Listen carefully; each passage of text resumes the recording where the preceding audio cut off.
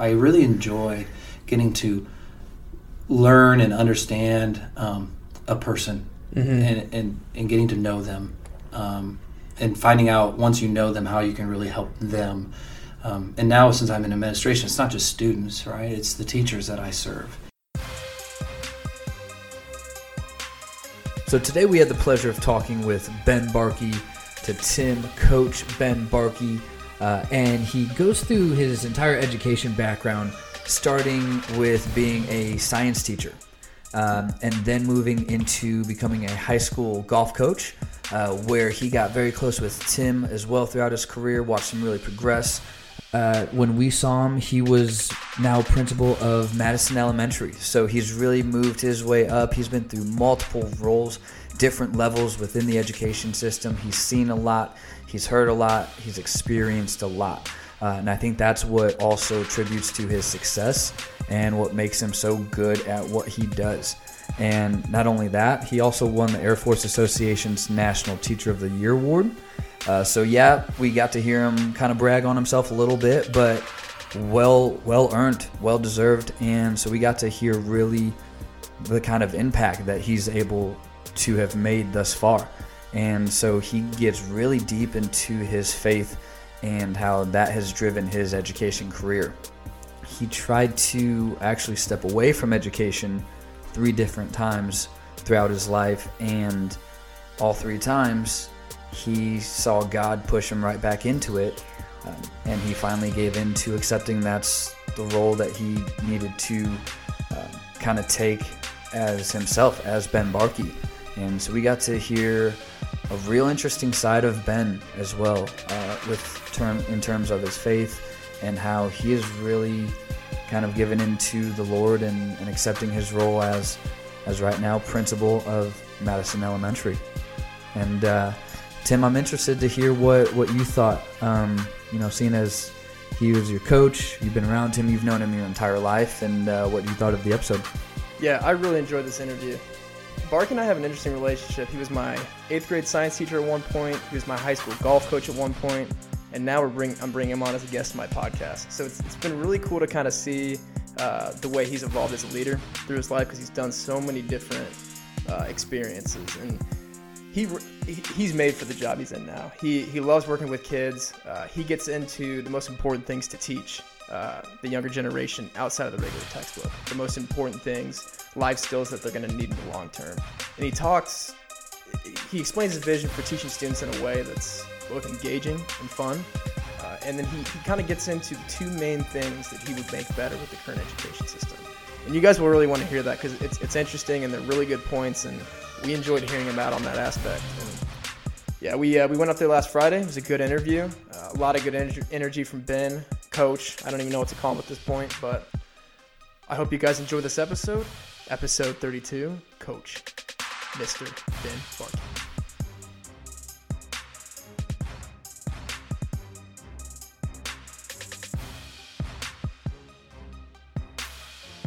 Before we get into the episode, I want to share a quick word from our friends over at Major Mowing Maintenance. Are you satisfied with the state of your vehicle? Are you too busy to properly attend to your lawn? M3, also known as Major Mowing and Maintenance, will help take care of these problems and many others like it just for you. M3 was started by 2 high school seniors looking to make money for college while also benefiting the community of Warsaw and the communities around it as a whole. M3 provides personalized maintenance services including lawn care, snow removal, vehicle detailing, which I could definitely use that. My car is very, very dirty right now. Yeah, I could probably go for one as well. And many more. Just ask them about it. Just call 574-594-7149 or shoot them an email at m3warsaw@gmail.com for additional information or to schedule an appointment. You can also find them on Instagram at Major Maintenance. Take the heavy lifting off your to-do list by contacting M3, Major Mowing and Maintenance. Why wouldn't you ask? Coach Barkey, Ben Barkey, Mr. Barkey. I don't really know what to call you at this point, but thanks for coming on. Well, how old are you? You're what, 20? 24. 24, I'm 25, and I'm 40. I think you've reached that age where you can call me whatever you want. Yeah. As long as it's respectable, right? For sure. At least when it's being recorded. Yeah, exactly. Fair enough. Yeah. So I know, like, in the last 5 to 10 years, you've kind of gotten experience with different environments, from like golf coach to now you're a principal. Mm-hmm. Do you want to kind of get into what your path has been like the last 5 or 10 years? Yeah.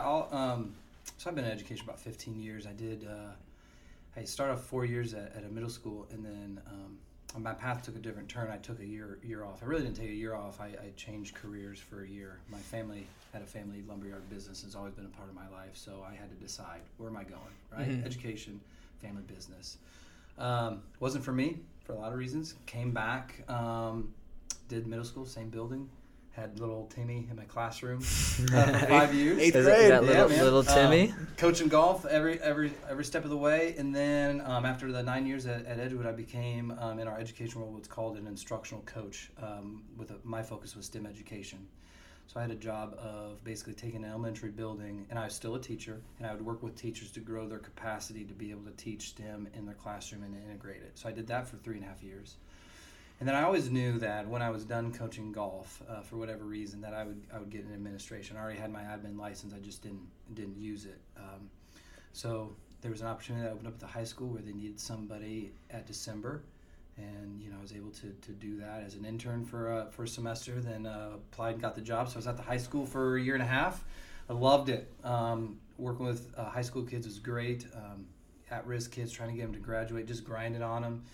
And then I was approached about this job, and so I've always been kind of one of the people, like, whatever you need. I'm very loyal to Warsaw. I grew up here. However I can help. If this is where you feel you need me next, and that's kind of I wouldn't say it's a weakness, but like when I feel that there's a need, I'm all in. So as much as I love the high school, being an assistant principal, I was drawn here for a lot of reasons, but that's typically in my life been one of the things, that calling of being somebody there to help, whether it's high school kids or teachers, or how can I take things off people's plates, or how can I get kids to graduate, how can I make this golfer the best golfer they want to be, not what I want them to be. And that was always a big part of working with kids. So that's kind of the background. I've been blessed to work with a lot of great people, a lot of great educators that have molded me and has helped me along the way. I've been blessed with a lot of cool experiences, from winning state titles as a team to an individual state title to, I don't even think Tim knows this. I was a National Teacher of the Year for the Air Force. So I did not know that. Yeah. Wow. Yeah. No, Jack of all trades. Dude, that was a trip, man. That's a whole nother story, because, and that comes back to STEM education and what we did at Washington. And I was, highlighted as the teacher that really got that off the ground. But again, it was all the faculty, all the students for the last 3.5 years. And it just, that application process went on. I kept on going to the next level. And I was playing at Tippy Country Club, man. Yeah. And my phone goes off, and I'm like, who's calling from Maryland? And I listen to my voicemail. It's Brigadier General Bundy calling me. That's serious. And like, hey, just want to let you know, call me back. So I'm like, okay, because I knew you were like of the candidates. So I call him back, and he was like, yeah, man, we're going to fly out to Washington, D.C. for a conference. It's the 75th anniversary. You're going to get to go to everything. I was like, heck yeah, man. That's awesome. It was crazy, because I was at how the State of the Union. Mm-hmm. So they have their own State of the Union. So the chief of staff, she comes out and speaks. My table, so I'm one of the honorary guests. I'm just a podunk educator. I'm sitting at a table with all of the 4-star generals that run certain things. I was next to the second in command of all of the Air Force. Wow. And I'm talking to them over dinner about education and stuff. I get my picture taken, and they're so thankful for the stuff that educators do. But you don't think about when you get into education that you're gonna have those experiences. Right. But it just, you keep grinding, you keep working hard, and you try to do what's best for other people, and that's awesome. You get blessed. And it was just a crazy experience, man. Like, here's the crazy thing. So I don't know if we're getting off topic. This is a great story. So I'm sitting at this table, and that's where politics, and I think Trump made a statement about the F-35s being way over budget, right? So me being like brazen, I was like, hey, so what do you guys think about Trump's comments on the F-35? And the 4-star, I don't remember his name, but I'll send you the picture if you tag it on. However, if you've got some of that, and he was like, let me tell you about the F-35. I was like, okay. He's like, you've seen the movie Top Gun? I was like, yeah. He's like, okay, those are the F-18s. I was like, okay. He's like, well, the F-22s came out, and so when we would always head them up, like go against each other, Top Gun, F-18s versus one F-22, and basically an F-22 can shoot down about 6 F-18s before it gets overtaken. Wow. Well, that's pretty impressive. Yeah. Not bad. He's like, so the F-35 against the F-22, he's like, the only reason why it gets shot down is because it runs out of ammo. Like it's undefeated until it runs out of ammo against the F-22s. Huh. The way it works, they were talking about certain things. It's all common knowledge, but I was just like blown away. He's like, it is so like it is the 5th generation. Nobody else, none of our adversaries have even anything close. They all communicate with each other. He's like, do you remember the plane that has a big disc on top? That's the radar. That's how he's like, each one of those F-35s is one of those. So they're all networked in. And he's just telling me normal stuff. So who knows what other crazy crap this plane can do. Yeah. Surface level. That was just like the crazy thing. So I'm sitting there. So again, like if you go back and I think if you look at like Trump's statements, like once he was like, yeah, we flew down to Mar-a-Lago, talked to him about it. Have you heard him talk about the F-35s anymore? I was like, nope. That's how badass this plane was. So just having those conversations with, the 4-star general that's in charge of the program was just like crazy. Jeez. That's a trip and a conversation for you'll never forget. Wait, when was that? It was last September. Okay. The other thing is, so every business or every have like their conference where everybody comes in and, meet and greet and sell things. That's what this was too. So I go down there and you got Boeing, you got everything. It's like I'm walking into like a warlord's thing. Like they have a plane in the hotel basement. Like they're selling stuff like Raytheon, all these. They're selling their products. I mean, there's machine guns, there's Humvees with artillery on the top. So you're like, I could take over the world if I had the funds. So Rolls-Royce sponsored the award. Okay. Rolls-Royce, we know for making cars, but they make a lot of jet engines. I interned there. Yeah, so I'm at the Rolls-Royce booth and with the president for the United States. I'm sitting there, and what's crazy is, so I'm sitting there, and here comes 2 Pakistani generals walking up. I'm like, and they're starting to talk to the businessmen at Rolls-Royce, and they leave, and I turn to George McLaren's his name, and I'm like, what are they doing there? He's like, dude, they're our allies. Like, any ally can come to this. And it just blew. Again, it's all surface level knowledge, it's all out there, but it just kind of it blew your mind to a whole nother world that's out there that I can't even wrap my brain around. Yeah. Right. Like I'm going up and down these escalators and I'm looking like, oh, it's 4-star general, 3-star general. They were just everywhere. And then I would look on their name badge, you get on Wikipedia, and just like stalk them like, oh, this is what this guy did, and that's crazy. So it was crazy. Yeah, but just remember why you're there in the first place. Like the exposure that you got, it was because of the award you got and what the award meant. Right. So that's pretty awesome you were in that company. Put yourself in a position to have that. You didn't know that was ever going to happen. But you put yourself in a good position to have those things come to you a little bit. I think that it goes back to really my faith in terms of like, and even like trying to figure out what you want to do. A long time ago, it took me 18 years to figure out this is where God wanted me to be.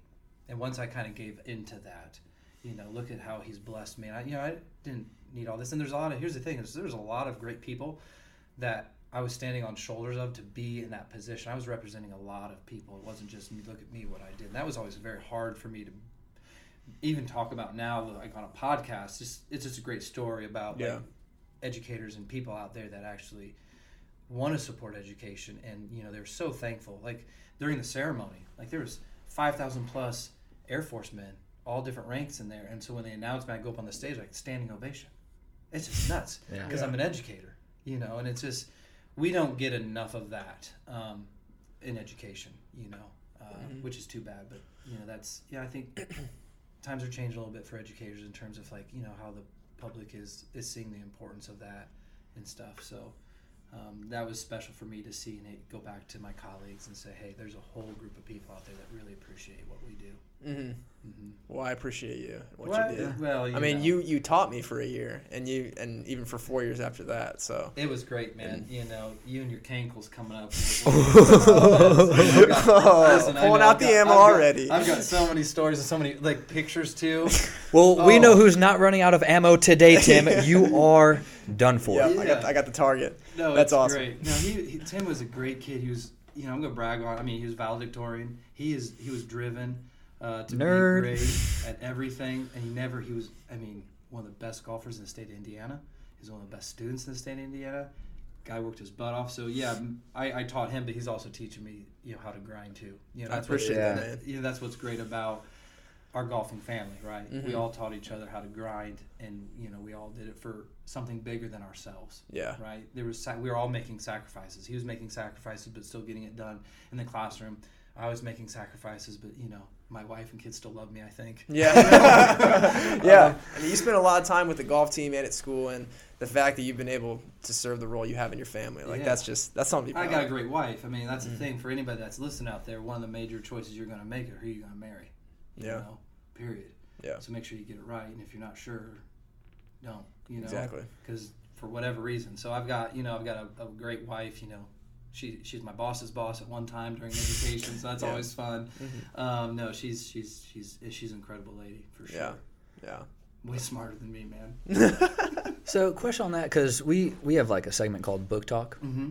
and so we get into whatever we're reading, and I'm in the middle of a couple books, bad habit, but one is When God Writes Your Love Story. Yeah. And I think it'd be good to see like how when you knew your sign like from God, because it's like there was one part in the book, and I've talked to Tim about it a lot of times, where it's like, okay, are you trying to make something happen and then praying that it works out? Right. Or are you just staying your course and you're seeing what attracts to you? Right, yeah. And if it's going to complement the best. So, like, how did you kind of realize, like, first of all right, this is it? Because I see a lot of people like our age, like, man, they're already that sure. I'm hardly supporting one right now. You know what I mean? Like, no, I'd love to share. It's a big part of my faith testimony for sure. And again, it's 18 years. Like, it took me 18 years to figure this out. So I tried to leave education 3 times, twice in college, and then when I left to go work with my family business. And each time, for different reasons, I was brought back. And I'll tell you this. Like, so the first time I'll tell you the whole story, and you guys can edit however you want. So I'm at University of Indianapolis. And, you're trying to figure out what you want to be. I was, youth camp for me was really huge in my faith. That's actually where I met my wife. Okay. I was a camp counselor there. I was like, you know what? I really dig being around kids for whatever reason. Like, it just, like, lightens up your soul a little bit. Mm-hmm. So it's like, you know what? I'll try taking an education class. I'll be math, physics education was kind of my focus. So I go in, I kid you not, the first day I sit down at Intro to Education as a freshman at University of Indianapolis, the professor, is like, okay, here's the syllabus. Each one of you is going to teach a chapter. You're going to be teachers anyways. And my last name's Barkey, so guess who was first? Me. Barkey. And here's the other thing. Thanks, Mom and Dad. Here's the other thing about this. Like, growing up, like, huge stage fright. Like, I have no problem talking in front of people, but that's grown on me. Like, that's been the one thing, like, when I was younger, like, I don't want to be a teacher because I got to get in front and talk in front of people. So as soon as I found out I was going to have to get up in front and talk about people, guess what I did? I dropped the class. Oh. I dropped the class. Wow. First class in, boom, I'm out. Not because of what I wanted to do or anything else, but because something inside of me, was too afraid. Whatever, however you want to relate that, too mature, whatever. I dropped the class because I didn't want to speak in front of kids. Mm-hmm. And teaching is like speaking, right, all the time. Mm-hmm. All you do is on front and center stage. All the time, right? So I was out. So then I just took regular classes, gen ed, and then I ended up transferring to Manchester. That's where it's Church of the Brethren. That was our denomination, and that's where my wife, girlfriend at the time, was going. I had a lot of friends there. It was more like in the country. They had some classes I wanted to take that University of Indianapolis didn't have because my passion was always like freshwater biology kind of stuff, and so they had a couple tracks that way. So I enrolled there, and she was an art education major. So I go there second semester in my sophomore year, and I take the intro to education class there. Everything's good, great. But at that time, I was like, I started developing, like, I didn't know this because in high school I was a jackwagon, man. I wasted so much time. I cared more about entertaining people, not investing in opportunity. When I got to about a sophomore, for whatever reason, I became really competitive in my education, whether it was my influence from my wife because she was really gifted in the classroom. So I became really confident. I can remember praying, like in my dorm room, like, give me the wisdom to be able to accomplish these things. I want to be a really great student because I was always B-ish student. Nothing like Tim where he missed like 1 point throughout all of high school, right? So I go, I start getting really into my biology classes. I take them as honors classes, so you have to apply. And so here's how I get out of education my second time. So I am now in my first full year at Manchester. So this would be my junior year, right? So I'm already way behind, right, with everything. Because I was bouncing. So I started my biology major my junior year, and I really started my education major in my middle of my sophomore year. So I'm really, and because it's a small school, my classes are out of whack. So I have to take classes before the prerequisites so I can get done in 5 years. Oh, geez. Right? Mm-hmm. So I'm taking cell biology without the prerequisite. I'm taking genetics honors without the prerequisites, right? So my honors genetics class happened to be right after my ed psych class. And I'm grinding on my genetics class. I'm trying to pull Tim Alsmeyer. Like, I only missed 4 points in that whole class. Ooh. Just really, hustling. And here's the thing, like, it wasn't really hustling. I was really smart about it. I took the textbook that we were using, and I found a student help textbook that went along with it, and I bought it off of Amazon. Nice. And so I used that to really grind. That's resourceful. Yeah, like, it was not smarts at all. It was resourcefulness for sure. That's working smarter, I'm just saying. Yeah, so we had 2 finals coming up, or it was midterms or whatever, and I felt I didn't prepare well enough for my ed psych class, and I wasn't going to get an A. So you know what I did? Dropped the class. Oh, man. Second time out, right? Yeah. Because, again, look at what I'm trying to accomplish. You know, I'm competitive. I want the best grade in the class. I don't want to collaborate or work with anybody, you know, with anything. I'm going to just sit in my dorm room, sit in the laboratory, and I'm gonna bust this out. I don't have time for this. I want to get my PhD in freshwater biology. Drop the class. Right? And here's what's crazy, because I don't remember how I got back in, whether it was the next year. So I ended up that summer taking that class at IPFW, taking a class from Colorado State, an education class, coming back my senior year, which is really, you know, I'm still needing a whole nother year, on track with more education classes. So I don't remember how I got back into education. Let's call it divine intervention. Yeah. Right? I have no idea to this day how I got back in. But I was good. You know, I had student taught at Wawasee. I taught at Edgewood for 4 years. And the biggest thing for me, and we mentioned this earlier when we were kind of talking around, is, you know, I was always with a family business being really successful, and I think everybody's kind of driven by some kind of monetary. Typically, maybe my era, I don't know how it's changed or anything. That was always my big worry, you know, because family business, totally different than education. And so I left. There was success in the business. It was doing great. You know, it's been a part of me forever. It was a lumberyard, so I worked in the lumberyard growing up, all through elementary, middle school, high school. I just knew, like, I got to figure this out. And wow, my parents, my brother, they're talking about it. I go to dinner and they're talking about it. I feel like left out now. So I stopped. And I worked for the family business for a year. And it was fine. I didn't hate it. It just wasn't education.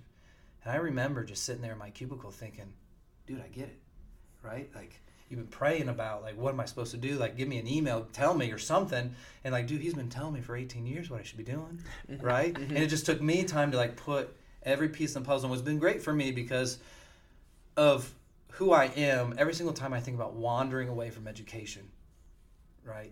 I mean, that's been, 7-8 years ago since I've had that thought. I think about it, and it grounds me, like, I'm supposed to be in education. Right now, I'm supposed to be a principal at Madison. Before that, here. As long as I'm in education, I know this is where I'm going to be. Don't look for orthopedic jobs or other management jobs with my degree or anything else. Like, this is where I'm supposed to be. And for me, it was like a sense of peace and, like, all right, man, every single time I think about other things for whatever reasons, like things that are greater that, you know, like, oh, I could be here and make this much money, or I could be, you know, here and be in charge of this many people, or this or that, or I can grow my empire. You know, think about, like, it's not about my empire, right? It's about what God wants me to do. And, you know, I just, like a cloud, come back down, and everything's fine, and you move on with your day, and you know, like, as long as I'm in education, whether it's elementary, middle school, high school, higher ed, like, that's another thing. I don't know, right? That's still an education. You're still helping people. So that's kind of been my faith journey. So those people that are out there trying to figure it out and look, like, just live life. You're going to mess it up, and you'll land where you're supposed to land. And I was lucky enough to figure it out.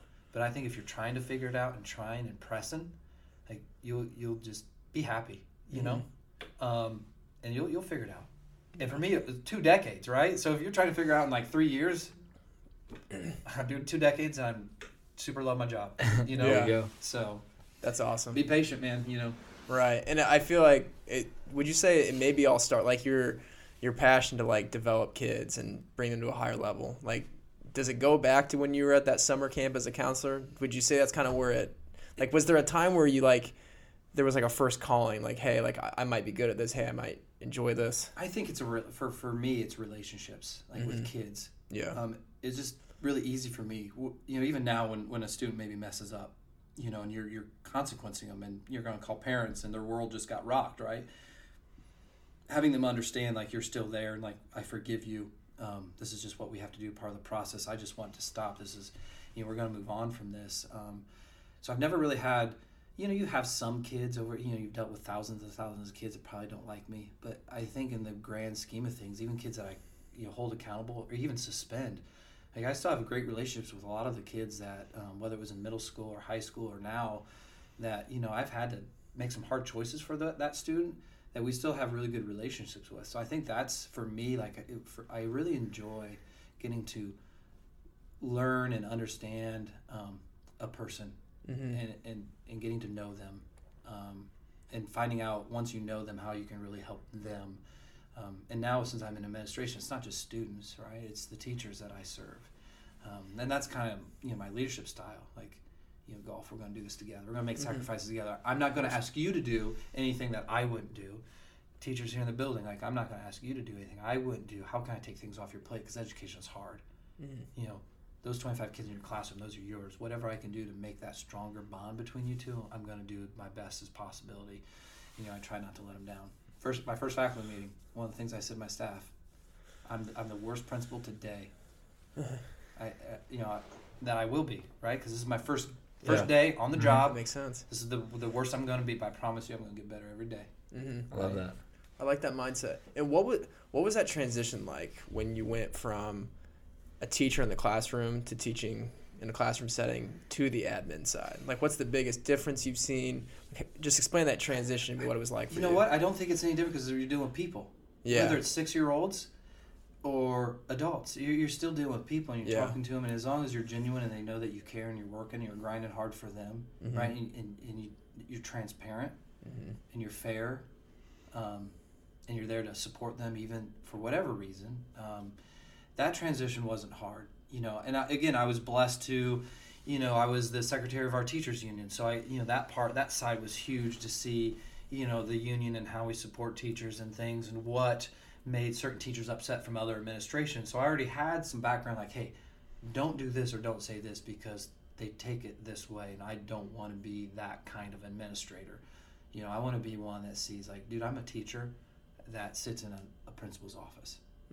I'm rarely in my office. Look around, right? There's nothing in my office. Like, I've been here for 2 years, and there's nothing. You can use a little more posters. Dude, the only thing on the wall is something I drew in 3rd grade. And my mom gave that to me as a gift. So that's my own personal artwork. That's awesome. And that's it. So the transition really wasn't that hard. You're kind of worried, like, what's this going to be like? But if it's meant to be, it feels like you're putting on a pair of blue jeans. Yeah. Right? Like you've been wearing forever. Yeah. So for me, it was never awkward. Nice. But again, like, I got to work with a lot of great people that got me to that point. Right? Like, if I only taught for like 4 years and I had my admin license and boom, here I am, that could be a totally different story. True. Right? So, yeah, the transition wasn't that bad. Cool. So we've had a couple, like, one still teaches college, one did teach college, professors we each had.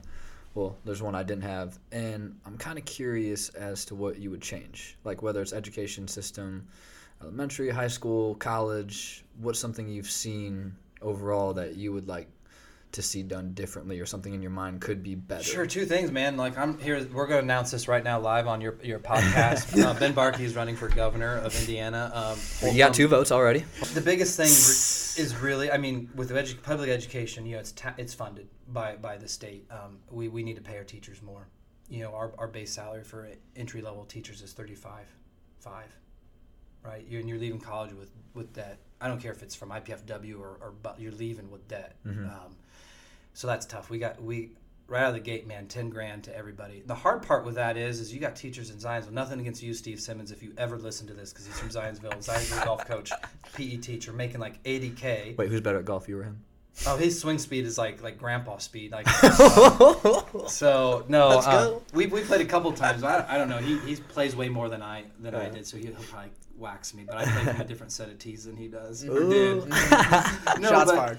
the complicated with that is I wish you could be like, $10,000 to everybody's base. But the problem is the way it's run in education with funding is. And I'll try to keep this as simple as possible. You got other communities that have stronger bases than us, cost of living. So it's not like, if we give $10,000 to the base to a school that has a really strong base already, like you need to tackle like the schools that because there's data out there which ones have the least amount like to their base and kind of make it first level the playing field and then continue to pay teachers what they're worth because it's the hardest job ever, and it's the most important job. I'm not here today without educators in my life. And I'm pretty sure you guys aren't here without certain people in your lives that were educators. So that's one of the things I would change right out of the gate. But it's more complicated than like, hey, $10,000 to everybody. But Right. You would definitely make it a very livable wage for sure. The other thing too is standardized testing is important, but it is gone to the extreme. We care about growth, right? I don't care if we're talking about you, my job, anybody's job, students. We care about growth, not some kind of measure that they're supposed to be at, because all these kids are at so many different levels, and there's other variables that impact where they come into education and where they're leaving that we can't even control. And so I would really focus more on standardized testing that's based on student growth and not spend so much taxpayer dollars on iStep or iLearn or whatever it's going to be or whatever it was, is there's already great tests out there that's been around for like 4 decades that we should use and save tons of money. Like we use NWA. You probably took the MAP test when you were in middle school. Oh yeah. And that's what we're talking about. Like why, as a state, create our own testing system, our own standards when stuff is already out there and it's really good, and let's measure growth and not let. Because we give so many tests, but some tests we give as a corporation to measure growth, and some of them we have to give for like accountability pieces. And like I got the best educators in the whole planet. They work hard. You come here on Saturday and Sunday, they're here prepping their classrooms. It's nuts. Like and they get paid peanuts. They're grinding all the time. So those are the two big things, and in my mind they're easy to fix. But in other people's mind I'm sure it's more complicated, but I would get rid of a lot of standardized testing and really just focus on a growth kind of data point. And the new test is better, and it does look at that, but we're already given a test. Anyway, we're killing ourselves by giving too many tests. Don't reinvent the wheel. And we do. And we pay for it.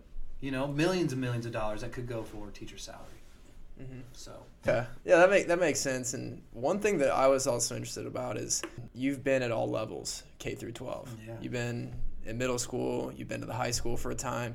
You've been in elementary school and kindergarten classrooms up to senior, calculus classrooms, man. Yeah, and I guess like students spend 40 hours a week approximately in class, like growing up for 12 years and for a certain part of the year. So they spend a lot of time. Valedictorian, it's actually 13 years. You forgot about kindergarten. Yeah, true. Okay, you got me. So like, bottom line is the time spent here is important. Like the time spent here is important. Like, what are like some like personal skills or like things that you think is important to teach at each level that every kid should know, whether it's a perspective of the world around them, like. Not teaching stuff that's like out of the textbook, but like what are some like important world things they need to know? Well, everything that you do when you leave school, right? Mm-hmm. Like you leave school, you get knowledge, right? And then you go in the real world and be like, why the hell they didn't teach me this shit in school? Right, exactly. Change the oil, do my taxes, and go on and on and on, right? Work with others, be a critical thinker, all this stuff. No one cares about your feelings. Here's the other thing, right. Here's the crazy thing. So, I'm a math teacher and a science teacher. I, in college, had to take, like, Calculus 3 and all this other more complex stuff. The most complex math I taught? Algebra, right? Pre-algebra. Now, what's the most complex math you guys do now that you're out of college? I don't do much with my job. Like, not much math. If you ask me to, like, add a fraction and their denominators are different, I'm in trouble. Right. No, like, that's the point. I'm in trouble. And I'm an educator. It's good because we're working our brain, right? I mean, we're doing math to work our brain, and that's the bigger picture is working our brain. But honestly, like, past Algebra 1, how much math knowledge does a normal person in a day-to-day job mean? I think that's where we miss with education is we spend so much time in classes that don't matter. Yeah. In terms of growing your skills. Like, we need more classes on how to be kind to each other. Shit. Right? Yeah. You know, we need classes on how to be classy and how to not put each other down and not be aggressive. We need classes on how to be critical thinkers and problem solvers. We don't need, like, Algebra 2 to be a graduating requirement. And I think if a lot of educators heard me say that, they'd be like, holy shit. Like, what do you say? Like, and I'm a math guy. Like, I've seen it all, been it all. I mean, that's just where I think, who knows where humanity's going, but we might look back at this era and be like, why were we teaching these things that really didn't matter? You know, we're not passionate about Algebra 2. We're not passionate about we're passionate about podcasting, right? And the skills needed. Or I'm passionate about being a mechanic on a BMW. What are those skills that are needed? You know, everything in academia world is great because we're working our brain, right? And we're growing those dendrites, and that's really, really important. That's what it is. But we're focusing on some of the things that I don't think matter. And I think when we get out of college, we're like, damn, like, I just wasted how many G's on this degree? And I'm not even doing the job I got it for, and I'm not even using the skills. You know, Right. all the biology vocab words that I have the box still in my attic of all the flashcards of all the biology terms and vocab words I grinded on. I could pull one out of there right now and be like, I don't know what the hell that means. Yeah. You know, here's another great example. I was in a 6th grade team meeting yesterday. I got great 6th grade teachers. Every building needs a Lancaster. Kevin Lancaster, I don't know. Yeah, I don't think I've met him. yeah, he's great. Batman earrings. That's all I gotta say. I need to say. That's all I need to say. So I'm sitting there, and we're looking at standards and some assessments that we gave kids to see where they're at. And this one standard the kids didn't do well on. So again, we pull up data. We pull up the question. We look at the question. Oh, parenthetical phrase. I'm like, what in the hell is a parenthetical phrase, right?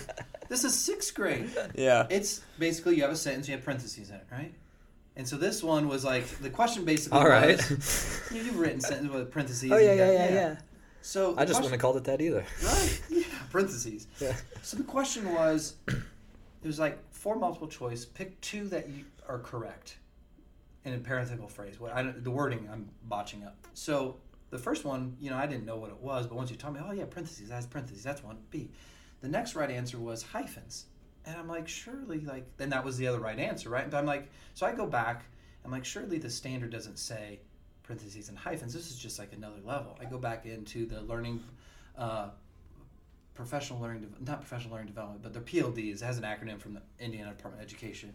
And sure enough, I go to that standard, and to be proficient in that standard, you need to know that a parenthetical phrase has parentheses and hyphens. Because 6th grader, you know what I mean? Like, These kids are screwed. like, this is not important. Yeah. It is important, but it's not important. Right. And this is And it's where like, that's education- like so in between the lines and so subset of like, who's going to really correct you on it? Like, I've seen business, quote unquote, business professional emails still says sent from my iPhone at the bottom Right. with like 2 words, no caps, emojis. nothing. Yeah. Right, you can write the whole sentence in emojis, right? I remember the first time I saw it, I was like, wait, I'll need to like be proper and all that shit all the time? Yeah. Like, this is it? So, yeah, I get it. It's just, and here's the thing, that's knowledge. It's not like a 6th grader can't like look at a sentence and be like, oh, it has parentheses, parenthetical phrase. Oh, hyphens. Right. Parenthetical. That's not hard. It's just pointless. Yeah. And the way it's presented. I would rather teach a kid how to do X, Y, and Z instead. And that's where in education I think, you know, we're missing the boat. You know, again, we're working our brain, we're building our dendrites, but kids are just playing school. Right? We all played school. You played it really well because you're valedictorian. Yeah. You got to know the game. It's a game at that level, isn't Yeah. it? You got to be most efficient with your time. It's all about efficiency. And credits and honor points. And it's changed since then, but yeah. The most bang for your buck if you want to get the most I'm out. glad I'm done with school. And kids get that, you know, and that's one of the reasons why I'm in education. When I work with kids that are disruptive because they're bored, right? They're not engaged. I was like, why do you think I'm here? I'm going to be principal. I was like, yeah, but, you know, like, I'm here to change education for this building. And I'm like, and I can't do that. Why? Oh, because you're talking to me? You're right. So you have to decide to behave in the classroom, to give me time to change how we teach kids in this building. We're still going to care about those standards. We still care about parenthetical phrases. We have to. Right. But we're going to teach you in a way that is engaging. That's where that STEM education piece comes in, on how you integrate robotics with teaching grammar, which you can. That's how you integrate 3D printers into teaching reading, or probeware to teach this, or history. And that's kind of my true passion, is how do you take some really cool, like whether it's podcasts or whatever, and take your textbook and merge the two so kids are really engaged. But that's sometimes I have that conversation with kids, like, you need to knock it off in the classroom. I'm spending too much time with you. I need to be spending time. Would you not love this lesson plan? Listen to this that we could do in 5th grade, but I can't because I'm spending too much time with you. Yeah. And again, you're just spinning your wheels because they get it, but they're kids. Right. So. Man. That's good. God changed the world, man. One building, one kid at a time, one classroom at a time. That's one of the reasons why I became a principal is to try to slowly. My weakness is urgency, but it's got to go slow because it's not me at the helm in the classrooms. So yeah. That's my thing, man. Urgency. Tim probably knows that from practice, man. Like we got to do the for example, the putter, right? Remember your putter? Like how anal I was about like his Kmart special putter that had dings in it. I didn't have a very good putter at first. No, not but good quality. Here's the thing. Looking back on it, I should have just let it be. You were really good with that, right? Yeah, for an extended period of time. Yeah. I mean, this kid was a baller with Kmart clubs, right? I didn't need the flashiest stuff. Buy one, get one, 50% off, Tim. That's right. This goes to his character. Like I remember, and correct me if I'm wrong. He didn't want to burden his parents with the expense of the new equipment. So like, dude, I'm good. Well, you are, but you also look like you should be shooting 120, right? But you're not. He's shooting like low 80s, high 70s. Undersell, over deliver. Right. I'm not saying, but I'm saying. Yeah, but right, the putter thing. Like you remember, like when you're struggling with the shoulder. Like what did I do? Like I spent like school, like our team funds to get him a specific putter to help him out, like instantaneously. Yeah, it's still in my bag. That putter. I carry 2 putters. Yep. Still. For the memories, right? Mm-hmm. Yeah. That's my weakness. I'm almost too tall for it now. When you're working with people and you have a vision and you know it's going to be helpful, you still can't like force it. Yeah. You got to build relationships. You got to take it at a pace that is manageable. And for me, like again, you got to take a step back, breathe a little bit, and know like, listen, I'm in education for the long haul. We'll get there, kind of thing. So, love it. Yeah. I love it. That's how we look at this. We're like, we know what it could be. Right. And we had this conversation on the way here of the 10,000 hour rule. You're going to become a master. Dude, Malcolm Gladwell, love 10,000 hours. Listen to his, I don't read his books. I listen to his books all the time, man. Yeah, we had a guest. He's a DJ. He's like, I'm actually recording my hours. So if I get frustrated, like, man, I'm not good enough, I can look back and see I'm at hour 4,300 whatever. Right.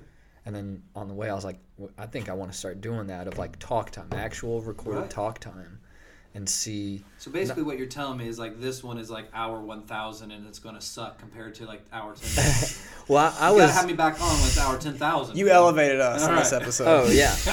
This is already much better because you're on. I appreciate that. But by the way, he just met me literally like 30 minutes ago. So that's not coming. Aside I talked you up on the way. Aside from the 50 he slid under the table before we started, we've never had any interaction. That's worth more than.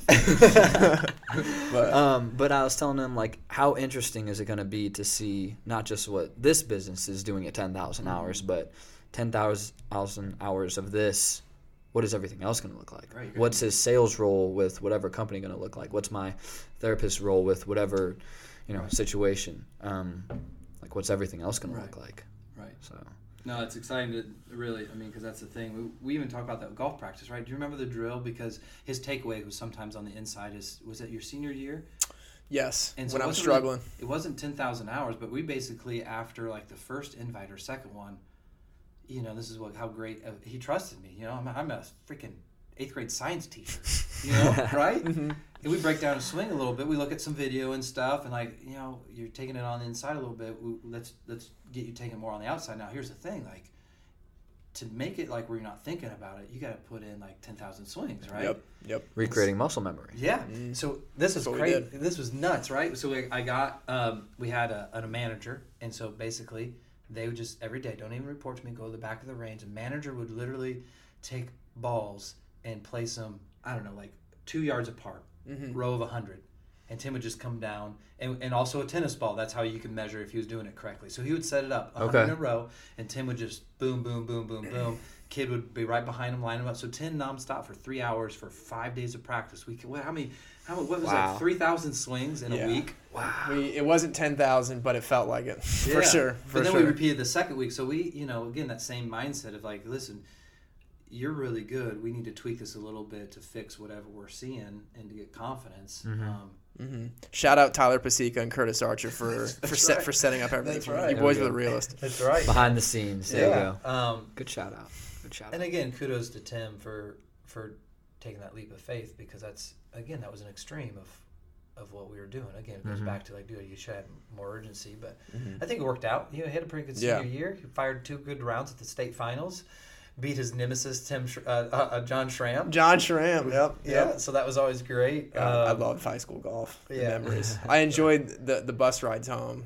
Those are the ones I remember the most. And Schramm was a teammate. Camaraderie. It wasn't like he was on another team. That we had a lot of really great players. It was a lot of fun. That's awesome. I love it. Yeah. Well, I'm really glad you two still have you can do this and chop it. He was I think I saw him last year, middle of the year, at a wedding. Yeah. And so I think this is pretty cool. It's great. You can still talk some smack. Right. And that's the thing too. Early on, when I had early success with a different group of guys, it was not so much I cared about the kids. I still keep in contact with them, but it was more we're here to kick ass. We're going to run. If I have to run over you, you're going to practice. Period. That's how I was. Yeah. Not more argumentative, but very vocal, very authoritative. This is how we're going to do it. We're going to practice on this.